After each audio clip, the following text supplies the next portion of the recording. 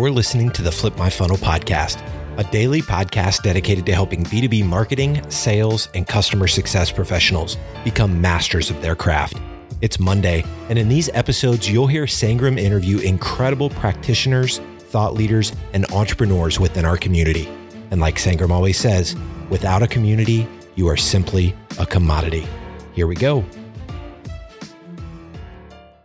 Sangram here. Welcome, go-to-market leaders. Have you heard about Inbound coming up again in 2021? There are over 70,000 global attendees that's going to come in from marketing, sales, and customer success.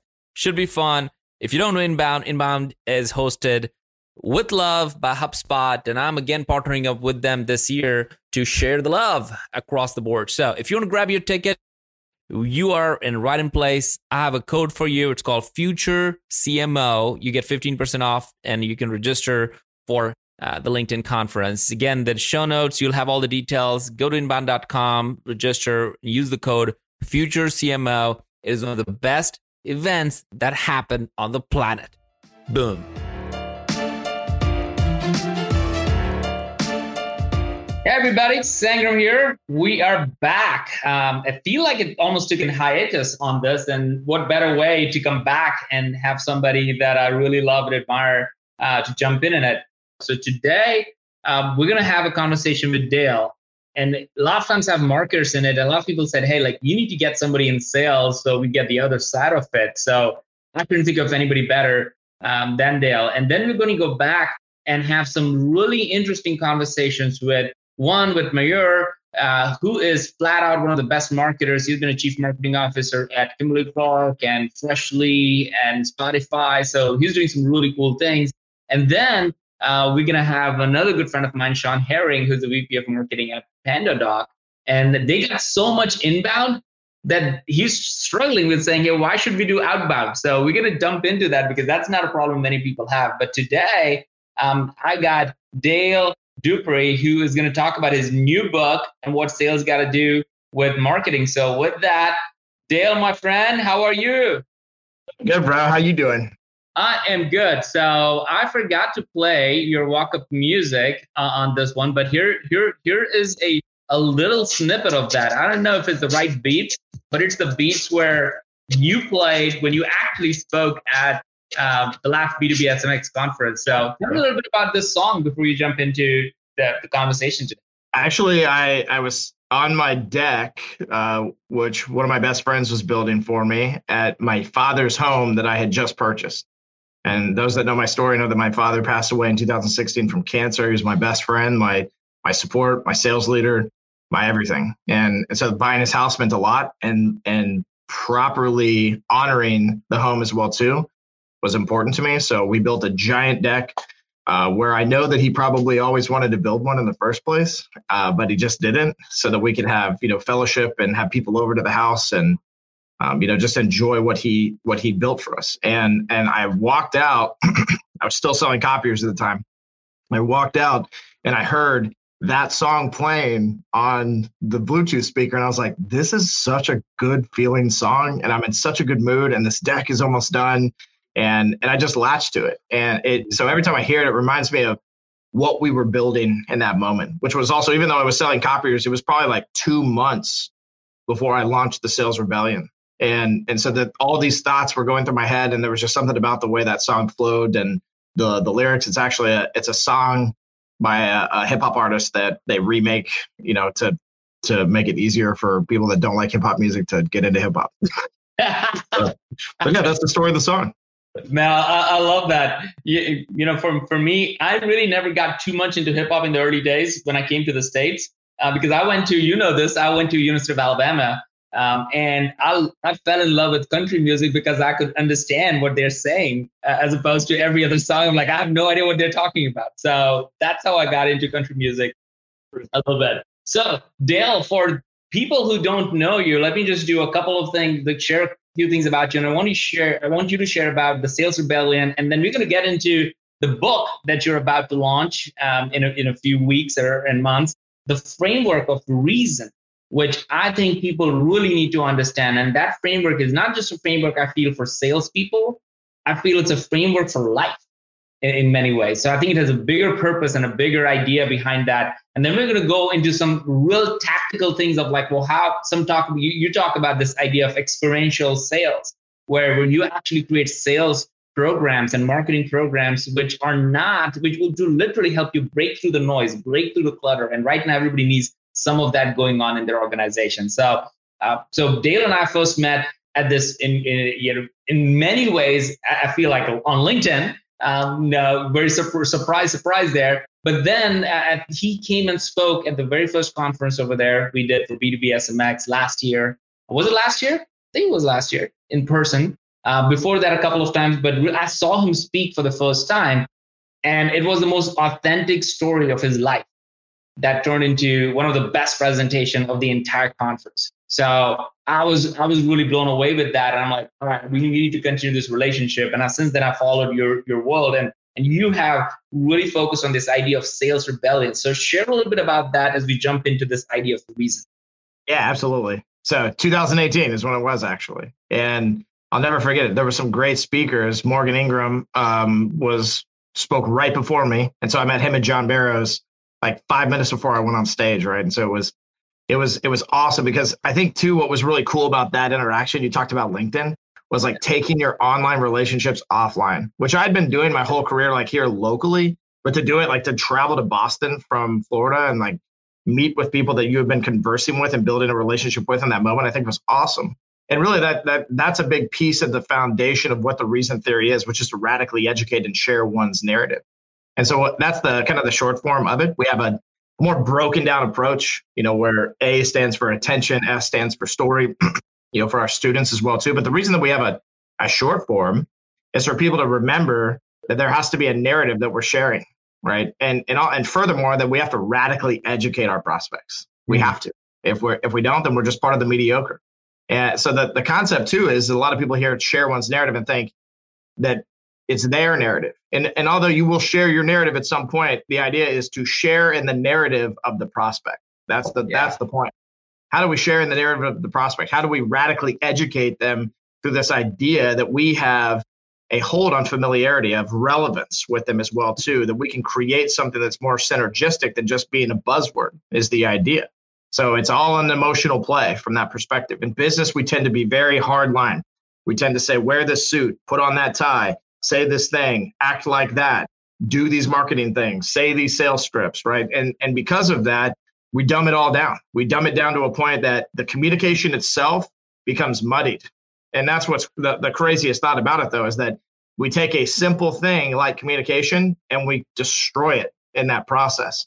And so the reason theory and concept is 100% based around salespeople sucking at giving pitches and trying to change the narrative of how, not just how you give it, but how the buyer receives it, right? And to take the labels off of things like buyer and seller, and just have two people coming together and having a really good conversation.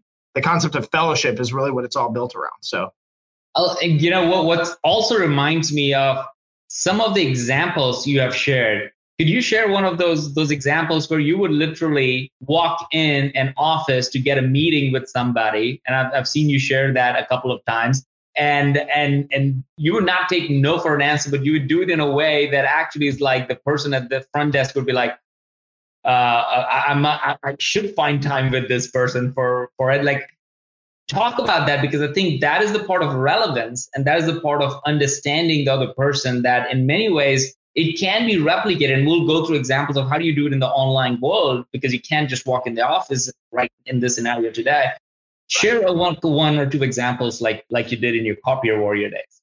Sure. So I got a couple of things. I'll even show them here on the live as well too. But imagine that in my Copier Warrior days, and this is what our copier students use, this is a brick. It's not a real brick, obviously, it's a squishy brick. But imagine that I walk into the front desk and I hand somebody this brick with these instructions on how to take this brick and to throw it at your copy machine when it's jamming, and that it will magically fix it per the instructions here. And there's actually a walkthrough as well too on how to use it. Instead of walking in and saying, hi, I sell this product and I'm looking to speak with this person.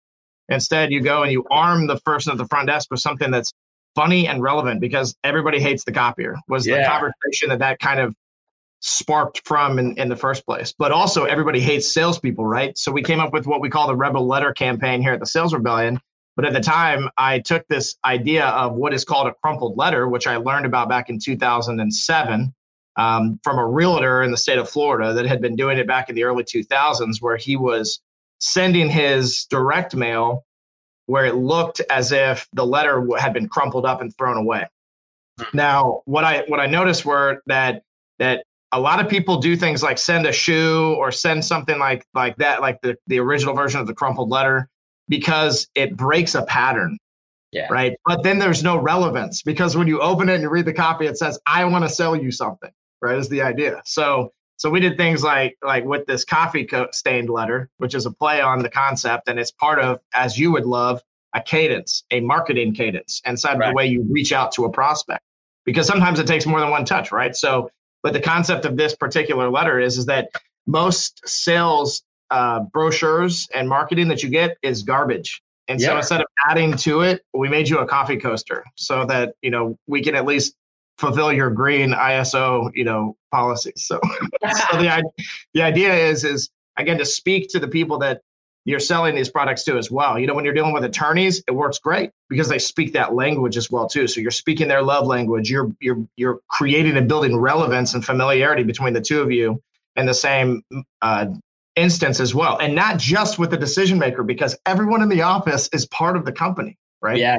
So how do we build a reputation with the 40 employees instead of just being the copier guy to the person that signs the paperwork? Because when we do that, we break through all the noise and we don't become a statistic of, lost deals over time. We become the thing that my father taught me to be, which was that at his funeral, after 29 years in his own business, that he still had customers that had been buying from him since day one show up to that funeral to pay their respects. It's a wild thought, but it's the truth. Man, I think what you're in many ways talking about is building a legacy in the process, recognizing that what you do is not trying to sell a trinket. You're not trying to sell something that is of no value. It actually has your own personal reputation that goes with it. And if you're proud of what you're selling, if you're proud of what you're making, if you're proud of what you're marketing, I think you will take more of a more specific approach, more personalized approach around it, and think about it for a few minutes before you send the same cadence emails and the same cadence direct mail or whatever it might be.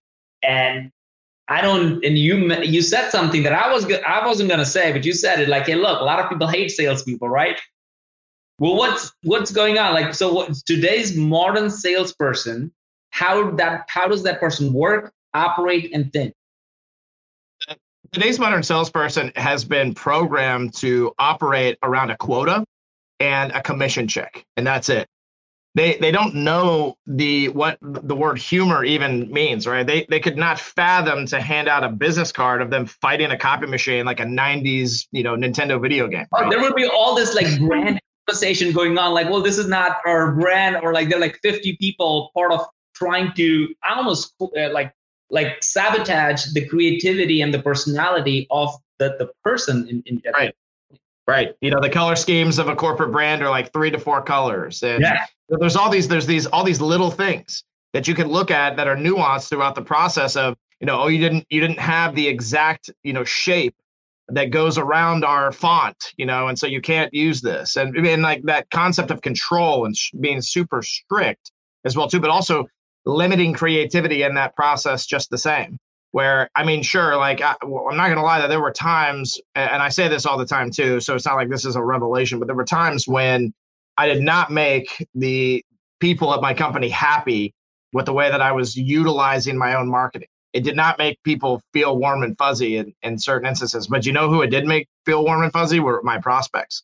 And at the end of every year, when I'm the number one rep, and I'm just a commercial down the street sales rep outselling every single person, including the major account reps, how can you deny what I'm doing? Especially when it's beyond metrics, because you literally could not even measure my actual call block and volume. Because inside of my CRM, the only thing I ever did was put the customer in there. And then I had my own system that I had built around being intentional with my interactions with them.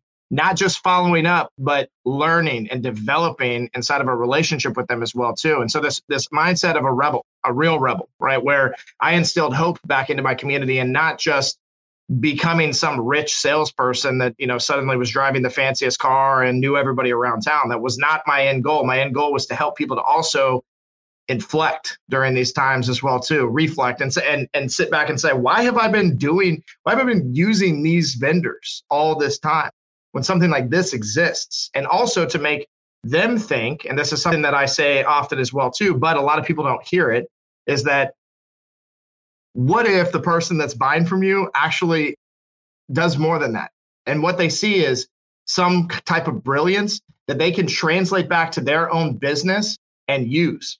So this got reused by people I used it on in other industries, right? And I would get calls from the sales department afterwards, be like, "Yeah, I heard you're a copier guy, and I watched your commercial, and this, that, and the other, and I'd love to network with you." And suddenly you got these, people selling in the aerospace industry and manufacturing and lighting, all kinds of crazy stuff hitting you up and saying, how can you help me? And that was really the beginning birth of the sales rebellion, where it started to feed into me that, wow, like this could actually, I could teach this. I could teach other people to do this, because it's not about me. It's about helping them to tap into their radical authenticity and stand back and say, I can be myself in this business. I can have my own personal brand. And it doesn't have to be Dale, it doesn't have to be crazy off the wall, 800 colors, for your brand, right? Like, because we were just joking about that a second ago, but it can be something that is comfortable for you, that speaks the love language of the prospect, and that serves them diligently and with excellence. And that's the point of a personal brand. Oh man. Somebody write that down. That was really good. Yeah, I wrote it down.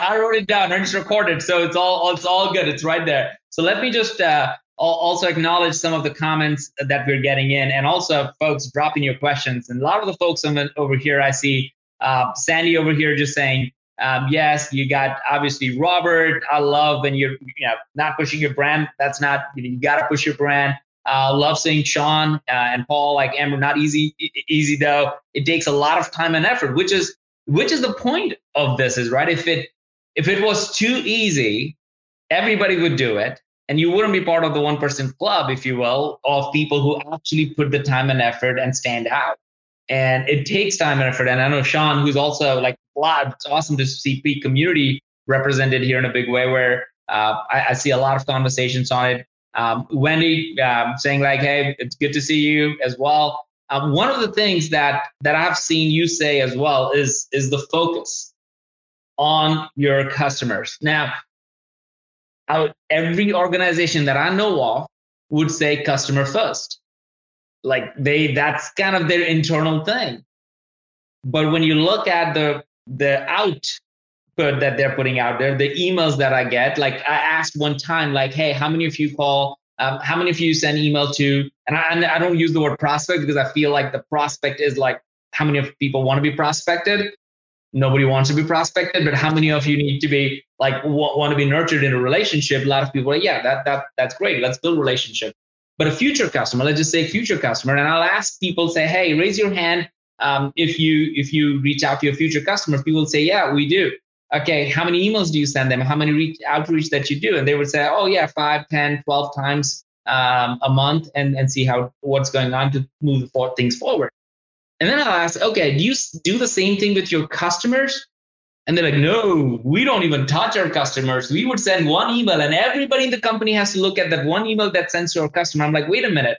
So you have all this respect and empathy and love for your customer. Well, when it comes to your future customer, you don't care. You just want to send as many things as possible. Do you see that? Yes. Oh my gosh. Yes. It is. It's a very interesting thought, right? I love that you're bringing this up, because we have a process called the living pipeline, where we put people in the future customer. We put them into a process that nurtures them like they will actually be a client one day. Right. So we actually help a sales rep to understand that in the beginning, yes, it might take more than one touch, but we also, so if we said that, right, and right now I'm sure it's up for debate, because every year it changes, but let's just say that it takes 12 touches approximately to get in touch with somebody. During COVID-19, it's probably like 50. But let's say that it's 12 touches to get in touch with somebody. Well, why is it 12 touches? Is the first question that you have to ask yourself. You can't just sit back and say, oh, the average of every sales rep reaching out is that it takes 12 touches, with a mixture of phone and email and this and that. Like, listen, if you flew a hot air balloon over their house, right, and you dropped, something down into their backyard and they saw this go down, you would be one touch, right? And if you have that mindset inside of your touches, you don't have to be in a hot air balloon. This is about real, raw, authentic communication. It's about connecting with the prospect. And that's all there is to it. So if you were to say 12, we have 5 letters. And so people say, well, there's not 12 letters. No, there's 5, because you should hear back from them by the 3rd or 4th at the most, right?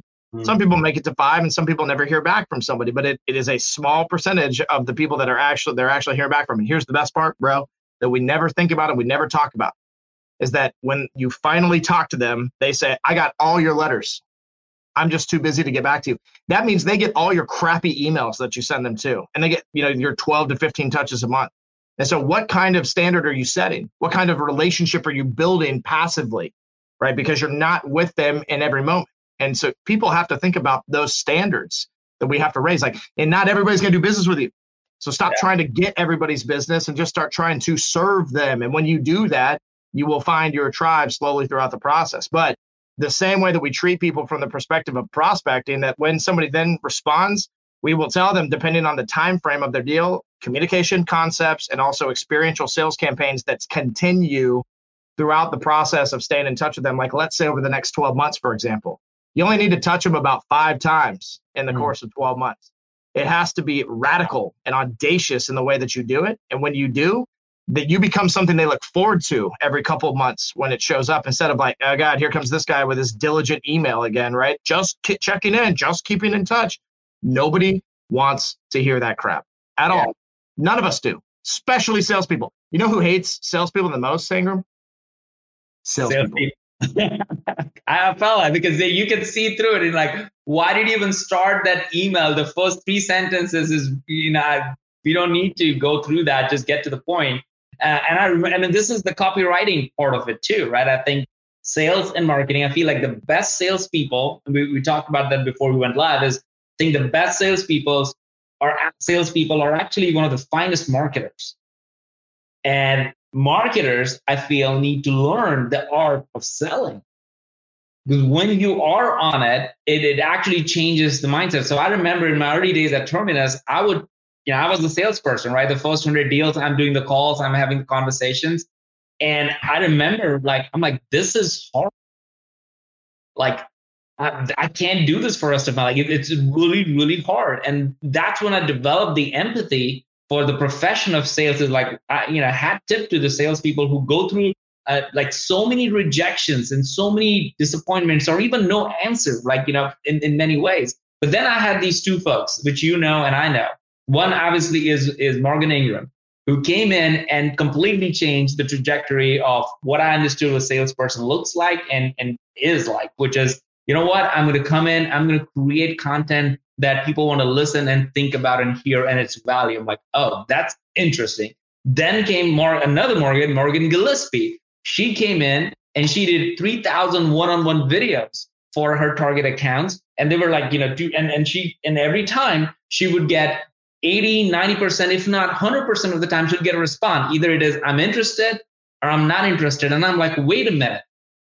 Then we don't need to have cadences. So since then, we initially, as a company, we're like, we'll have some cadences, but we don't need to put the sales team in a process of like, here's a meat factory and everybody has to go through this whole meat factory smell and process. No, you can be yourself as long as you know what you're selling and you're passionate about what you're selling. Yes. I love that. I love it. We could just sit here and high five the rest of this time, and that would bring me much joy. But because I do, and I think she was at because you talked about her at Flip My Funnel, I think, right? And she was at she had done 300 at that point or something. It wasn't even 3,000 yet, and it was her results were stupid good, and that's the point, right? I mean, we talk about email open rates dropping and things, but her were almost 100% every time, because it was about that person and she knew what she's talking about. She has a small whiteboard that she would write their name on. It was ridiculous to get. All right, let's just pick up some of the questions over here. So Sean is asking, what is the best outreach sales technique campaign you're seeing run right now? I love Sean, by the way. You know what's awesome is that I watched Sean pivot in the middle of COVID-19. Anybody listening needs to follow his content and just watch his journey because it's sick. But the kid is awesome. And what I think is great about this question is that really for us, the answer is that there is not one that is the best. What we are finding that works well is that you can still put stuff in the mail. Like a lot of people are saying, oh, we have to just go digital, but that's not the case. And so being like understanding and sitting back and thinking intelligently around the way that you're doing your outreach is important, because what are people being bombarded by right now? Phone calls and emails, because they think that that's the only way that they can, that a salesperson thinks that's the only way they can get in touch with them in the first place. But maybe it takes a couple weeks more for them to get your letter campaign. But if you're using that, sending something like that in the mail, or a COVID survival kit, which is like a pamphlet on how to homeschool your kids, some Band-Aids just in case you get sick, just silly stuff like that. People love those types of interactions. And those are the things that have been working. We had a rep out in the West Coast send exactly that, where somebody had actually gotten COVID and they were taking it, they were taking it well and they were recovering. But he said, I'm going to bring a little bit of brightness to their life, because that sucks. And nobody wants to get the sickness that you're hearing about all over the news. And he sent him a little package, and it was $150 million sale, right? That's a crazy thought, right? And she got right back in touch with him as soon as she wasn't sick. And she signed the deal with him and said, you know what? I really appreciated your candor, but also the way that you cared about what it was that was going on in my life, instead of everybody. She said everybody else was just like, hey, are you back yet? And I hope you're okay. Where you went out of your way to find an avenue to get in touch with me and make me feel like I was important. And that's what it's all about. And then I love the response on top of that, right? Where then the buyer will tell you something like, don't let me down. Right. and that's it, because if you want to earn this kind of stuff, you better believe it. Yeah. You better believe every day in what it is that you're doing, and not be like, oh, I got him. Let me pass him over to the experienced person and let it roll. You've got to take point in all these things. Sales reps have to take more responsibility these days. There's too often do I walk into a bullpen and see 4 different roles for salespeople. It's stupid.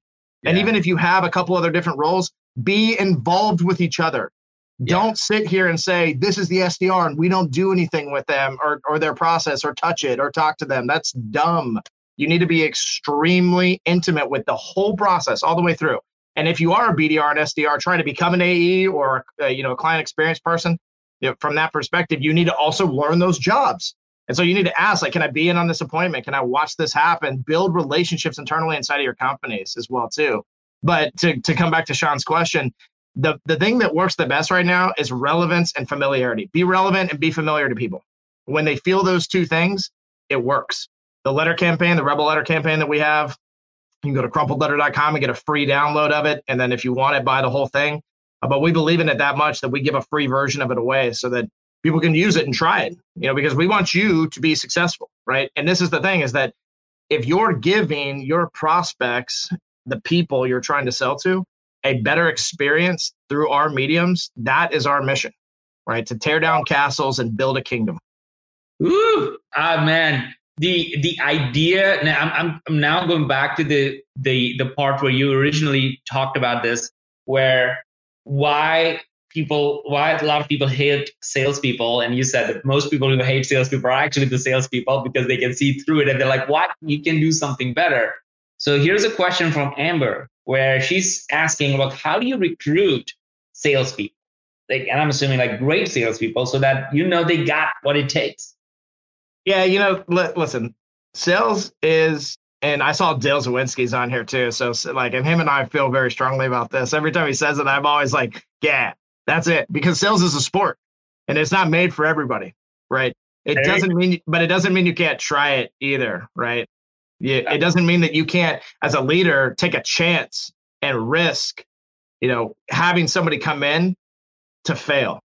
That's important. You're an important role in their life at that stage, because you can help them to figure out what it is that they do truly want to do in the first place. You can motivate them through the process of failure to be more in tune, to become the best that they can possibly be. And that's what it's all about more than anything. So I like the question because I think it has 2 answers. One is that. And the second is the idea of trusting your internal community. And not to say that recruiters aren't a good thing and going out and trying to, dip your toes in new water. There's nothing wrong with that, but talk to the people in your own personal communities and be like, hey, you know me, you know what I do. You've seen what I'm capable of. You've heard my heart. Do you know anybody that would line up with my morals, my ethics, my values, my firm, what it is that I'm looking for? You know anybody with these types of characteristics and traits that could come over and that could be a top performer for me? And put those types of feelers out inside of your own community, because nobody knows you better than them, right? Because of the way that you act and treat them. And so if you're being authentic and you're putting yourself out there on a daily basis, folks will understand that. They'll go, you know what? I did meet this kid that I thought, man, she could be great over at your firm, right? He could be great over at your firm. And that's what it's all about. It's about taking risks and taking chances to find the unicorn. Because imagine that was from Amber, right? Imagine, Amber, that a guy with no college education. I did not go to college.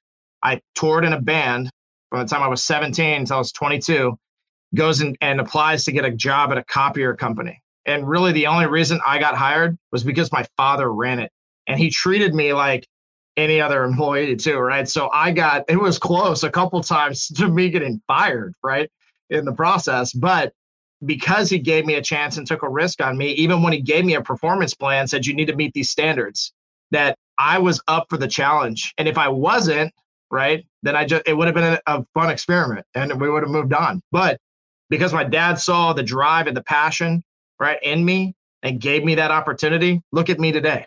I owe it all to my dad because of that. And so what I would say is every sales leader listening, take a chance, take a risk, trust your gut, get to know the person enough, and not just behind the HR desk either, y'all. That is an outdated thought to me. It is the year 2020. I could pull you up on TikTok, which we just did with somebody that one of my students hired. He was like, hey, look, I found all these sites with this person that's coming in. Should I be looking at this? Oh, yes. You get to understand who this person is better and how they're going to treat your existing clients and the clients that they're going to bring in to be a part of this community.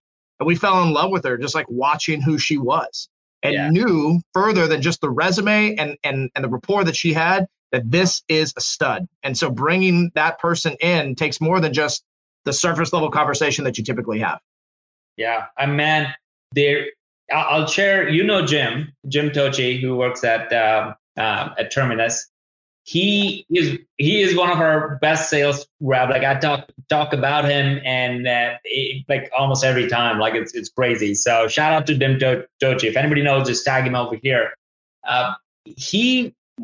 I was sitting at a conference, and Dan, who's the CMO of Sendoso, was with me at that conference. We were about to hop on a panel, and he said to me, and this was the first time I was actually meeting Dan, and Dan was like, hey man,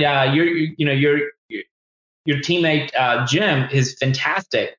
I'm like, who are you talking about? Like he's like, yeah, no, Jim Tochi, yeah, he's a great salesperson. Like, yeah. So I dug into it. Like, hey, why do you say that as a CMO? Because he's the one who's getting asked to buy Terminus at that time. And he's like, look, first of all, I have a cell phone relationship with you. I'm like, what? You're talking to Jim on a text? I don't have your text. I'm a marketer. I think I know some people, but I don't have your cell phone number. How does he have your cell phone number? And he's like, no. I'm having a cell phone conversation, text conversation all the time with them and he's always sharing with me stuff that I need to know. He's never too pushy, but he's always there when I need to have answers, or he will always share relevant information. And then they become a customer. And I'm like, wait a minute, like, how does this work? Like, how does a salesperson, a sales rep have the cell phone number of a CMO and have that relationship? And there were comments after comments in here about relationship is hard, is just talked about. And I'm like, no, that's an example of why that conversation even began. Truth. I love that story. Because I think one of the things that we take out of sales is that word, love. And I think what we take out of sales is the strictly platonic romance that us as humans are meant to have with one another in the first place. Yeah. And we truly do. We don't allow the experience to be an elevation as compared to what it typically is. We say, no, you have to act in these standards, right? You can't talk to people that way. You can't say this. You can't say that. I call BS on that every time. it's because you have created a box and put yourself in it, because of the standard of somebody else that's built the box for you, right? They don't know your life. They don't know what it is that's going to make you successful. And most of the time, those boxes are built to suppress to begin with. They're built in order to make sure that, like we were talking about earlier, that a brand or a company is at the forefront and not you and your opinions, right? Yeah. And not honesty either, which is a huge piece of the puzzle in all this. Whereas you're talking about this text relationship creates honesty. Because there are opportunities in that to send a video and to talk a little bit, more altruistically, like yourself, authentically. There's opportunities to send things like gifts and memes and to shoot over like a shot of the barbecue on Saturday, like, teasing the person and maybe even challenging them as well, too, which is my favorite thing. I have a student right now in Australia that loves to send me his cook on the weekends because he knows I don't really have time to do it right now, but that it's like my passion. And he's like, hey, what do you think, bro? And those are the things that really they define the relationship and build a culture, right? Culture is experiences, right? I love that, man. Culture is tangible, right? So we got to start doing those things. One of the things we're doing in the Peak community, and a lot of the folks are in here, we're reading Radical Candor book by Kim Scott. So we got to get to your book in a second now. And one of the things she talks about this is that don't put people in boxes. So when you said that, that's the quote that I'm going to put in the community this weekend, because I was reading that. It says that because people evolve, because people in their ideas and their thoughts and how they perceive things, you shouldn't think that a salesperson is a sales rep and you can't have a relationship with a CMO. Like, that is a typical thing. Well, I can't talk to the CMO. I can't text. And here's Jim. He has more big roster of CMOs than I can ever have. And I'm like, hey, can you send me the cell phone number of that so-and-so CMO? He has the list. And I'm reaching out to my sales rep. Like, no, there is no thing. It's like, they're humans. And when you start thinking about it that way, it changes. So Kim talks about that. Is like, don't put people in boxes and let them grow and see them, and don't make people shove them into like one area and say, well, that's what that person is because of the title, role, or whatever it might be. They might have a bigger idea and a bigger thing than you can ever imagine. So can I tell you a story? Yeah. Real quick. There was a company that was worth about $1 billion. They were like peaking at $2 billion, and they got an award at a big economic development event that I went to. And because I'm a sales wanderer, I believe in the idea of community and really going out and wandering your territory and creating community around it. And so I would go to the most off the wall things, such as, a guy in an industry that has nothing to do with mine at all whatsoever, in an awards event that you can't go around and network with people necessarily. You're stuck at a table, you got a number, right? And I watched this guy get on stage and accept an award for being this just huge piece of our community, which I'd heard the rumors about him, right? Because I got my ear to the ground, but he got up on stage in jeans and a button-down t-shirt. And I thought, and it was untucked, and like he looked awesome. As opposed to everybody in like a suit and a tie and a tux. And I watched him get on stage and accept this award. And I thought, man, oh man, most people probably think this man, and they think I've got to be this thing if I want to be in front of him that I'm not. And they become imposters of who they truly are. And they get this type of idea in their head that they can't reach out to this guy. So I grabbed my brother about a week later, and I threw him in the car with me. I said, he worked for me at the time. And I said, hey, grab a second pair of pants and grab just like more of a casual button down for an after hours cold call. And so it's 5:00. So we jumped in the car. The guy's place was right on the beach, right? We drove down. This is his first building before he built like $100 million building. But we drove down and we picked up a 6-pack of Corona lights and limes. And we rolled in our jeans, untucked button downs, walked up to the front desk, pulled the 6-pack out, put it on the table, and said, "We're here to see Jim. It's happy hour." And the lady looked at me like I was crazy at first. And I had my business card hanging in it. It was similar to the one I just showed you. And the one I had there was me and Chuck Norris standing next to a coffee machine. But she looked at the card, she looked at the beer, and she said, "1 second." And she didn't like flinch, right? But she gets up, goes upstairs, goes to the dude's office. He comes downstairs, right? And he's dressed in shorts, right? Like he's got shorts on. And he comes downstairs with his headset on, his big old mic, and he's laughing. And I can hear people talking in his headset. And he does one of these, right? And he goes, "Hey, I'm on a conference call with some of our investors in Japan, but this is amazing. Come with me." And just walks us up the stairs, puts us in the conference room, goes, I'm going to send the guys in that take care of the copiers in just a second. We never told him that we were there to sell him copiers, right?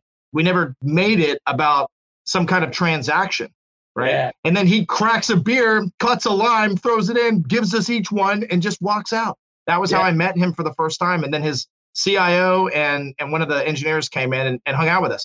That is a lesson in sitting back and looking at somebody and saying, like, I can't be friends with a guy like Tim Ferriss, or Gary Vee would never want to meet with me. Like, don't say that to yourself, because if you want it, you can go get it. I promise you.